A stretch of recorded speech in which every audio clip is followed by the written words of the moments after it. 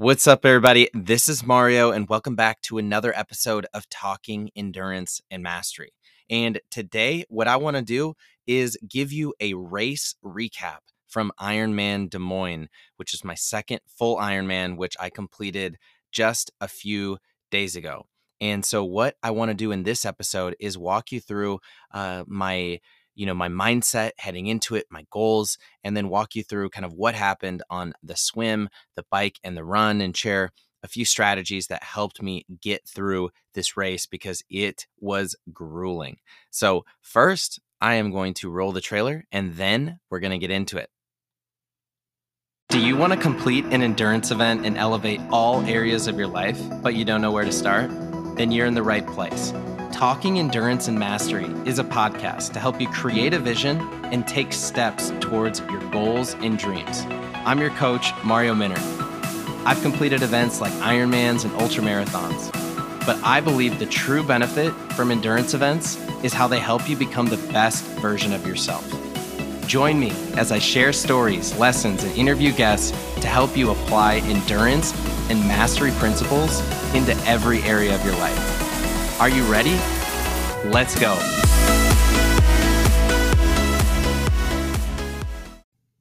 All right, everybody, welcome back. So just as a reminder, I completed Ironman Des Moines on Sunday, and this was kind of like my second big endurance challenge of the year, with my first challenge being the 4x4x48 challenge.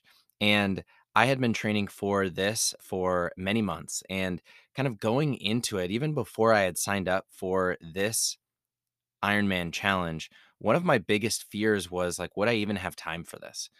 Because the last time I did an Ironman was 5 years ago. I didn't have kids. I didn't have this podcast. I, just had a lot more time. And so even when before I had thought about signing up for it, that was my biggest fear. So heading into the training part of it, and as I got closer to the actual race, I started to really identify like what were my goals. And my first goal was really just to finish the race. My second goal was to experiment in training and try and complete this race while training less, while spending less hours out there, because I'm not willing to sacrifice time with my family for training. I definitely want to get my training in, and I try and do it early in the mornings while everybody is asleep. But I didn't want to spend 6 or 7 hours on a Saturday, or 3 or 4 hours on a Sunday training when some of that time could be spent with family. So, my second goal was to be able to complete it and experiment in training by, getting my body and my mind prepared for it on less training. And then kind of a third stretch goal was to beat my previous time. My previous time was 12 hours and 10 minutes. And I'm just going to go ahead and say it. I didn't achieve that goal, but that's okay. And so those were kind of my three primary goals. And when I was getting closer to the race, when I was thinking about how I wanted to show up, how I wanted to feel, I really just wanted to be grateful to be out there. I really wanted to just be positive and bring positive energy. And I wanted to also help one other person finish. And this is because in some of my previous races, in the race that I did last year in Des Moines, I cramped up really bad on the run, and somebody stopped, gave me salt, and helped me keep going. And so ever since then, I've carried extra salt tablets, and I did it in my last race last year. I did it in this race this year of helping other people finish. So those were kind of my goals leading into this race. And then, kind of heading into the weekend, I got all my stuff together. I was a little nervous, got all of the logistics taken care of, but eventually we got there. And the day before, I was just really relaxed. I was pretty calm and just kind of goofy. I was there with Emily. She was there kind of scoping out the bike course with me, the swim course, and a little bit of the run. But she just kept saying, like, you just seem really relaxed. And I think that was just because whenever you do something once and then you go attempt it again, you kind of know the path to success. You kind of know what it's what's in front of you. And I think that gave me a little bit of calm. It gave me a little bit of confidence. But no matter what, how confident you are or how well prepared you really are, when it comes to an Ironman, there are going to be things that go wrong, and there definitely were with this day. So that's just a little bit about kind of my goals heading into it, how I felt the day before, and now let's get into the swim. So I jump into the water and get started with the swim. And the first probably 10 to 15 minutes, I didn't feel that great. It kind of took me a little bit of time to just kind of get into the flow of things. There's typically a little bit of congestion early in the race, but I just kind of started to really try and take it easy. And I didn't train a lot on the swim in training. And so I was just kind of trying to get through the swim. And my expectation was it would take me anywhere from in between an hour and 20 minutes to an hour and 30 minutes into the swim.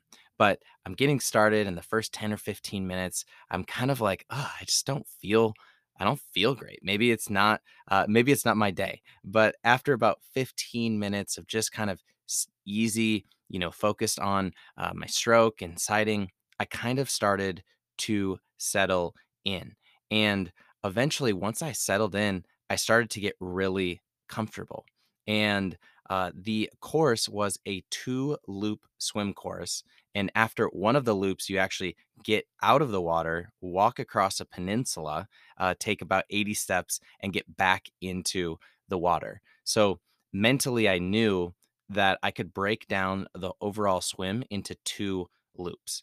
And so as I had kind of started to get going, I started to get comfortable. I started approaching the peninsula, and I was going almost like so fast that I felt like, wow, I could set a PR for this. And it's just kind of funny observing your mind in a race like this, where, the first 10 to 15 minutes, I'm like, "Ugh, I don't even feel that good. And then after 15 minutes, I'm like, whoa, I feel amazing. I'm flying.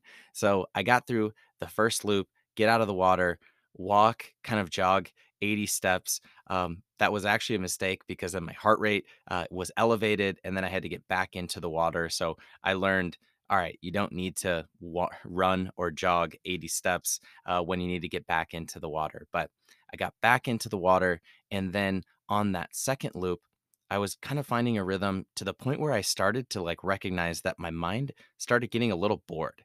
And when you get bored during a swim, it was an interesting feeling, but my mind just started to wander.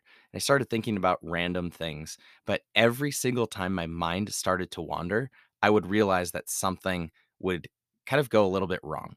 So my mind would start to wander. And then I would look up after my sighting and I would realize I was like zigzagging and I wasn't swimming very straight. Or my mind would start to wander and then I would get kind of kicked in the face or kicked. My feet would get hit, so it was just almost like a little reminder to be like, all right, like, don't let your mind wander, stay present. And so on that second loop, that was really what I was trying to focus on. And the way that I tried to stay present was I would just count one, two, three, four. And then I would breathe and I would sight at the same time to try and make sure that I was swimming straight. And I just kept coming back and I just counted one, two, three, four, like for the whole second loop. And once I got through that second loop, got across the finish line, I realized that I did actually set a PR in the swim and I finished in about 1 hour and 19 minutes and 30 seconds. So I beat my previous time by about 30 seconds. And that was a big confidence boost for me during this race because when you start off with a good swim, you start off with a PR, that carries over into the bike. So I get through the transition, I hop on my bike, and I start biking. And the first part of it, I was very intentional. I was like, I just don't want to come out too fast because I had made that mistake last year where I came out super fast and ended up really struggling on the run. So that was in the back of my mind where I was like, okay, try and take it easy, try and take it easy, try and take it easy. But the endorphins, the excitement, kind of the very flat course at the beginning, it was hard to restrain myself from doing that. So really, the first part of the bike, I was going pretty fast. And I think I averaged maybe 19 miles an hour the first 20 miles. And that was just because I was feeling really good. Now, this bike course was a one loop bike course, which was considered rolling by Ironman, but it has around 4,000 feet of elevation gain. And I had driven the first 20 to 30 miles of the bike course the day before. And when you're driving it, it really doesn't feel that bad. But once you're biking it, it's a lot more real. But, anyways, the first 20 miles, I'm feeling really good and I'm flying. Now, the one thing that was interesting was the conditions on race day were brutal. It was 90, probably 90 to 95 um 95 degrees, excuse me. And it was so hot, it was so humid that the first part of the bike, I was so thirsty that I was drinking a lot more than I normally do. And typically I aim for around 20 ounces per hour. And just because of how hot it was and humid it was, I was drinking around 30 ounces per hour. And I was drinking 30 ounces per hour. I was averaging around 19 miles per hour on the bike, and I just felt good. So I kept doing that. But I think as I'm looking back on it, this would likely cause some of my issues that I experienced later on. And so we're about, 20 miles or 40 miles into it. And every time I experienced some of these big, long, rolling hills, I almost started laughing because it was so much fun.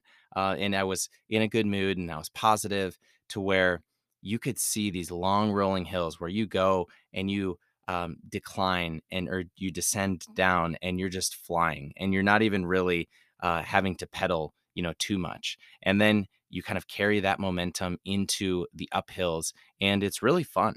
And that was really like the first half of the bike course. I was 20 miles in, I was feeling good. 40 miles in, I was feeling good. About 40 to 60, I started to decline a little bit, but I was still feeling good. And so, another thing to mention with the bike course is what I had told myself was, from looking at the course, the first half of the course is harder than the second half of the course. So as I'm like 60 miles in, I felt pretty good. I had a good miles per hour kind of average. And I thought, if I can maintain this, and if the second half of the bike course is easier from an elevation gain perspective, which is what it looked like on the map that they had, then I'm going to set a PR and I might be able to get off of my bike in less than 6 hours or even faster than that. I started doing all this math in my head in the first half, first 20 or 40 miles. And I'm like, I'm going to set a PR. And again, it's interesting to observe your mind on race day. So I decided to fill up my water bottles around mile 45 and had a few small issues with just getting my Infinite Nutrition, which is my powder that I use, into the bottles. But I got through it, get to mile 60, start to turn around on the first part of the loop, and bam, that's when I start to get hit with a headwind. And at about mile 60 is where I remember the headwind starting to really affect me. And so at that point, I'm I've been biking for about 3 hours. I've drinking a lot. The heat, the humidity is really grueling, and then you get hit with some wind. And it was tough because I went from such a high mentally to now going a lot slower than I was the first half of the bike and having to really just push through. So the second half of this bike course was really tough. And, probably mile 80 to 85 is where I really probably reached my lowest moment. And this is all just because I had started off so strong. I felt like the second half was going to be easier than the first, but then I didn't expect the fatigue that I would have, the wind that I would have, and how tough the hills would really be on the second half of the bike course. And, in the first half of the bike course, I would see these hills and I would be laughing, I would be smiling because I would think, oh, this is so much fun. But then you get to mile 80 and your legs are tired, your body is tired, the wind is hard. And every time I would see a hill, I would just drop. I was just like, oh, seriously, another one? It felt like every 5 or 10 miles, there was another hill to climb, another hill to try and climb up. And it was just so much. And I remember at mile like 85 was the first time that I had the thought of like, I honestly don't know if I'm going to be able to finish this. And that is typically a sign to me when you have those really negative low moments that you need to eat something, you need to drink something, and you need to break things down. And so that's exactly what I did. I started probably at mile, 70 or so. I started just breaking it down into 5 mile increments.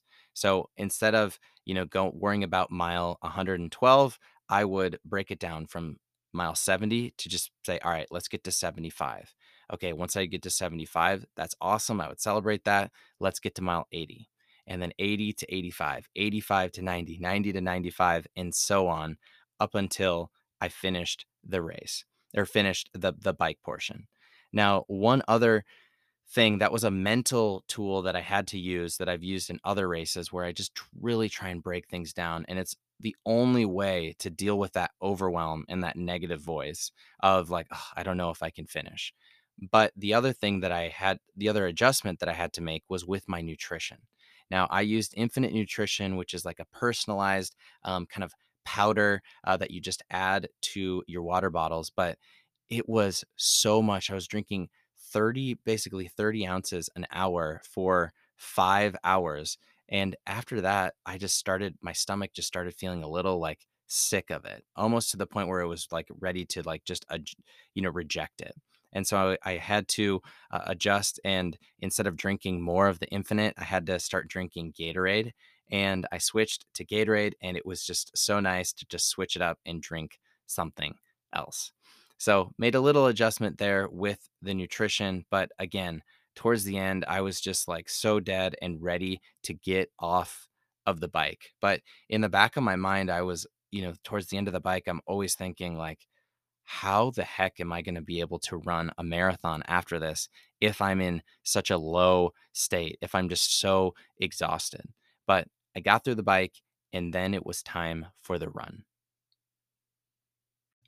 So I get through the second transition and I start running.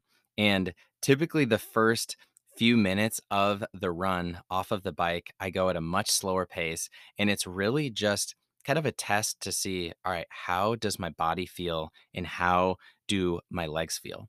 And I was happily surprised that in the first few minutes of the run, I actually felt pretty good. And I felt like, oh, okay, like I feel pretty strong. And so I started, taking off on the run, and I was able to kind of keep a really steady, slow pace the first few miles. And at this point, the heat and humidity were real. And again, it was in the 90s. It was just so brutal. And with that heat and that humidity, my plan was to run from aid station to aid station and just walk the aid stations to refuel, get some Gatorade, and get the gels and any other nutrition that I needed. And so the first kind of few miles, I was able to, just hold a steady pace and going from 1 mile to the next. But I did that for the first maybe 5 or 6 or 7 miles. And as I was doing that, I realized that just a lot of people were walking around me. And I'm just like, why are all these people walking? And I'm just kind of jogging and having a good time and, steady and consistent and moving forward. And so I got to see my family at around mile 8. And that's always just a huge positive kind of boost. I got to see the girls, I got to see Emily, and I got to see my parents and my friend Shaw. And it's always just such a positive boost to help you kind of keep going. And so I saw them, and I forgot to explain this, but the run course was actually a 3 loop course, and it was mostly flat. And so the first loop, I got it done, and it felt pretty good. But then around mile 9, as I'm finishing up the first loop and heading to start off my second loop, is when I started to feel a little like off. And I don't know exactly what it was, but I just felt like my body was a little nauseous, and so I started walking at around mile 9. And I had walked for one aid station to the other, and I get to this cool kind of shaded area, and that's when I feel it. And I basically just felt all of the liquids and everything that I had been basically chugging and drinking throughout the day just came up, and I just puked. And it was a lot of liquid. I would guess it was just like 20 or 30 ounces that just came out of me like crazy. And so once that happened, I knew it was on. And I knew that it was going to be a game of troubleshooting, a game of experimentation, and trying to figure out like how the heck am I going to get this done. And so since I had kind of puked up a lot of the Gatorade Endurance that I was drinking, a lot of the Infinite, I knew that I needed salt. So I took some salt tabs, and then I tried to experiment with other drinks that they had. So I drank some Coke, and I drank some Red Bull, and I kept going, and I tried to walk to the next aid station. But halfway through that aid station, I felt everything come up again, and my body rejected that as well. And so at this point, I had puked twice, and both of the times was on liquids. And so I realized, all right, if liquids are not working out, I'm going to need to try something else. And I went to solid foods, which was completely different than what I had trained for. But in these situations, you got to like experiment. And I just took a bunch of pretzels and ate the pretzels. And then I ended up just leaving a bunch of them kind of in my mouth as a big wad of pretzels to just try and like suck on them as I was running so that I could get some salt, I could get some carbs and keep going. And so there was this period from like mile 9 to mile 13 that was really, really tough. And that was just a walking, you know, trying to like push forward, trying to like deal with the mental like disappointment of this happening because I really wanted to have a strong run. And from the first 8 miles, I felt pretty good. But it was on, it was time to like really try and push through.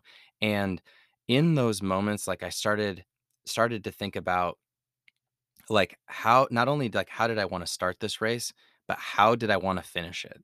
And this was something that Jesse Itzler has really preached where everybody wants to ask people like, "Oh, how did you start your company? How did you start your podcast? How did you start, your business or whatever it is?" But a lot of people don't talk about like how do you finish it? And you really like it really comes down to how do you finish the race? How do you finish what you start?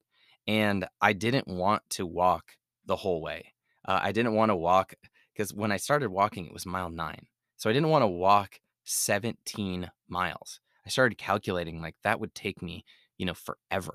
And I would have really been disappointed if I would have just walked the whole way. But I gave myself a little period of time to walk. And then it became, how can I get my body to start running again because it's actually really hard once you start walking to start running again, and you kind of need to play these mental games with yourself. And so what I did is I read the 5-second rule by Mel Robbins recently, and one of the things that she uses to help her get out of bed is she counts down from 5, 4, 3, 2, 1, and then she goes and she gets up.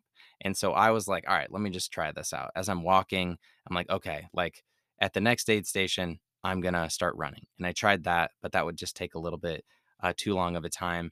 Or I would look down at my watch and I would say, okay, in 30 seconds, I'm going to start running. And eventually I'd get to 30 seconds and I wouldn't want to do it. And so I would just keep walking. So eventually I just said, all right, In 5 seconds, we're going to run. I would go 5, 4, 3, 2, 1, run. And I would force myself to run. And I would run from one aid station to the next and then walk. And I was able to, using this strategy and also like using my mantra of just every step and every breath, every step and every breath, I'm getting stronger and stronger. I was able to run for probably another 5 or 6 miles. And I was really happy with the way that I responded to that and the way that I was able to kind of keep pushing. And so from that point, I was at maybe mile 17 or 18 after being able to run. I had finished the second loop and I had one more loop to go. And again, I just really felt super fatigued from the heat and the humidity. And from that point, it just became a run, a jog, a walk, a run, a jog, a walk, a run, a jog, a walk. Just keep moving forward as much as I possibly could until I got towards the end. And, once you get into the mile 20 to 23 range, that's where you just really start to think about finishing. And you're like, I am just so close. There's no way that I'm not going to finish this race. And I got super close, got towards the red carpet and the finish line. And I got to have a very special moment with my dad, who was holding my daughter, Ruby. They were kind of right towards the beginning of the red carpet. I stopped. I saw them, kind of gave my dad a big hug, gave Ruby a big kiss, started running down the red carpet, and I saw my mom with Ellie, and got to give them a hug and a kiss. And when you're just on that red carpet, you're running, people are cheering for you, you can hear the announcer. It is just the best feeling in the world. And it felt even better this time because of those struggles that I went through, because of all of the things that didn't go my way. And when you push through, when you overcome adversity, when you respond, when you really try and finish strong, like I really tried to finish strong, then it feels good because of your effort. And so I crossed the finish line, and my final time was around 13 hours and 51 minutes, which is almost 2 hours slower than what I was hoping it could be, or what I even thought it could be at the first half of the bike. So, this race was one of the hardest races that I've ever done because of the conditions. And it did not go the way that I had wanted it to go, or the way that I had thought it would go in my head. But there's still a lot of positives and a lot of good learnings and takeaways that I'm taking from this. So, from a swim, I finished that in 1 hour and 19 minutes. That was a personal record for me. The bike, I finished it in 6 hours and 47 minutes. I think I averaged 16.6 miles per hour. I was hoping to average 17 or 18. So that was not exactly what I wanted. But it was a tough bike course, tough conditions. And then obviously the run was not at all what I wanted, with having to walk and the nutrition and the issues that I had. I think I finished that in 5 hours in 25 minutes. But at the end of this race, crossing the finish line, having that moment of like, I did it. And that moment of really putting yourself out there, testing myself, seeing what I'm capable of. That is what it's all about. And, I was just so grateful for everybody for reaching out to me, texting me, tracking me, to friends and family for reaching out, to my wife, Emily, to my daughters, to my parents for being there. And it was an amazing experience. And so I just want this type of experience for as many people as possible. I really want everybody to experience the benefits of endurance and the transformation that occurs when you commit to something big. So this was my race recap for Des Moines. But if you have any sort of desire to take on a big challenge like this, reach out to me and let's make it happen. I can put together a plan for you. I can be that coach for you to share experience to share wins, to share mistakes that I've made, and to help you reach your goals. And then also translate that into every area of your life. So that was the race recap. I'm going to do another episode kind of talking about some of the main lessons that I learned and how I'm going to apply that. But for now, that's what I got. So thanks everybody for listening. I'll talk to you all later.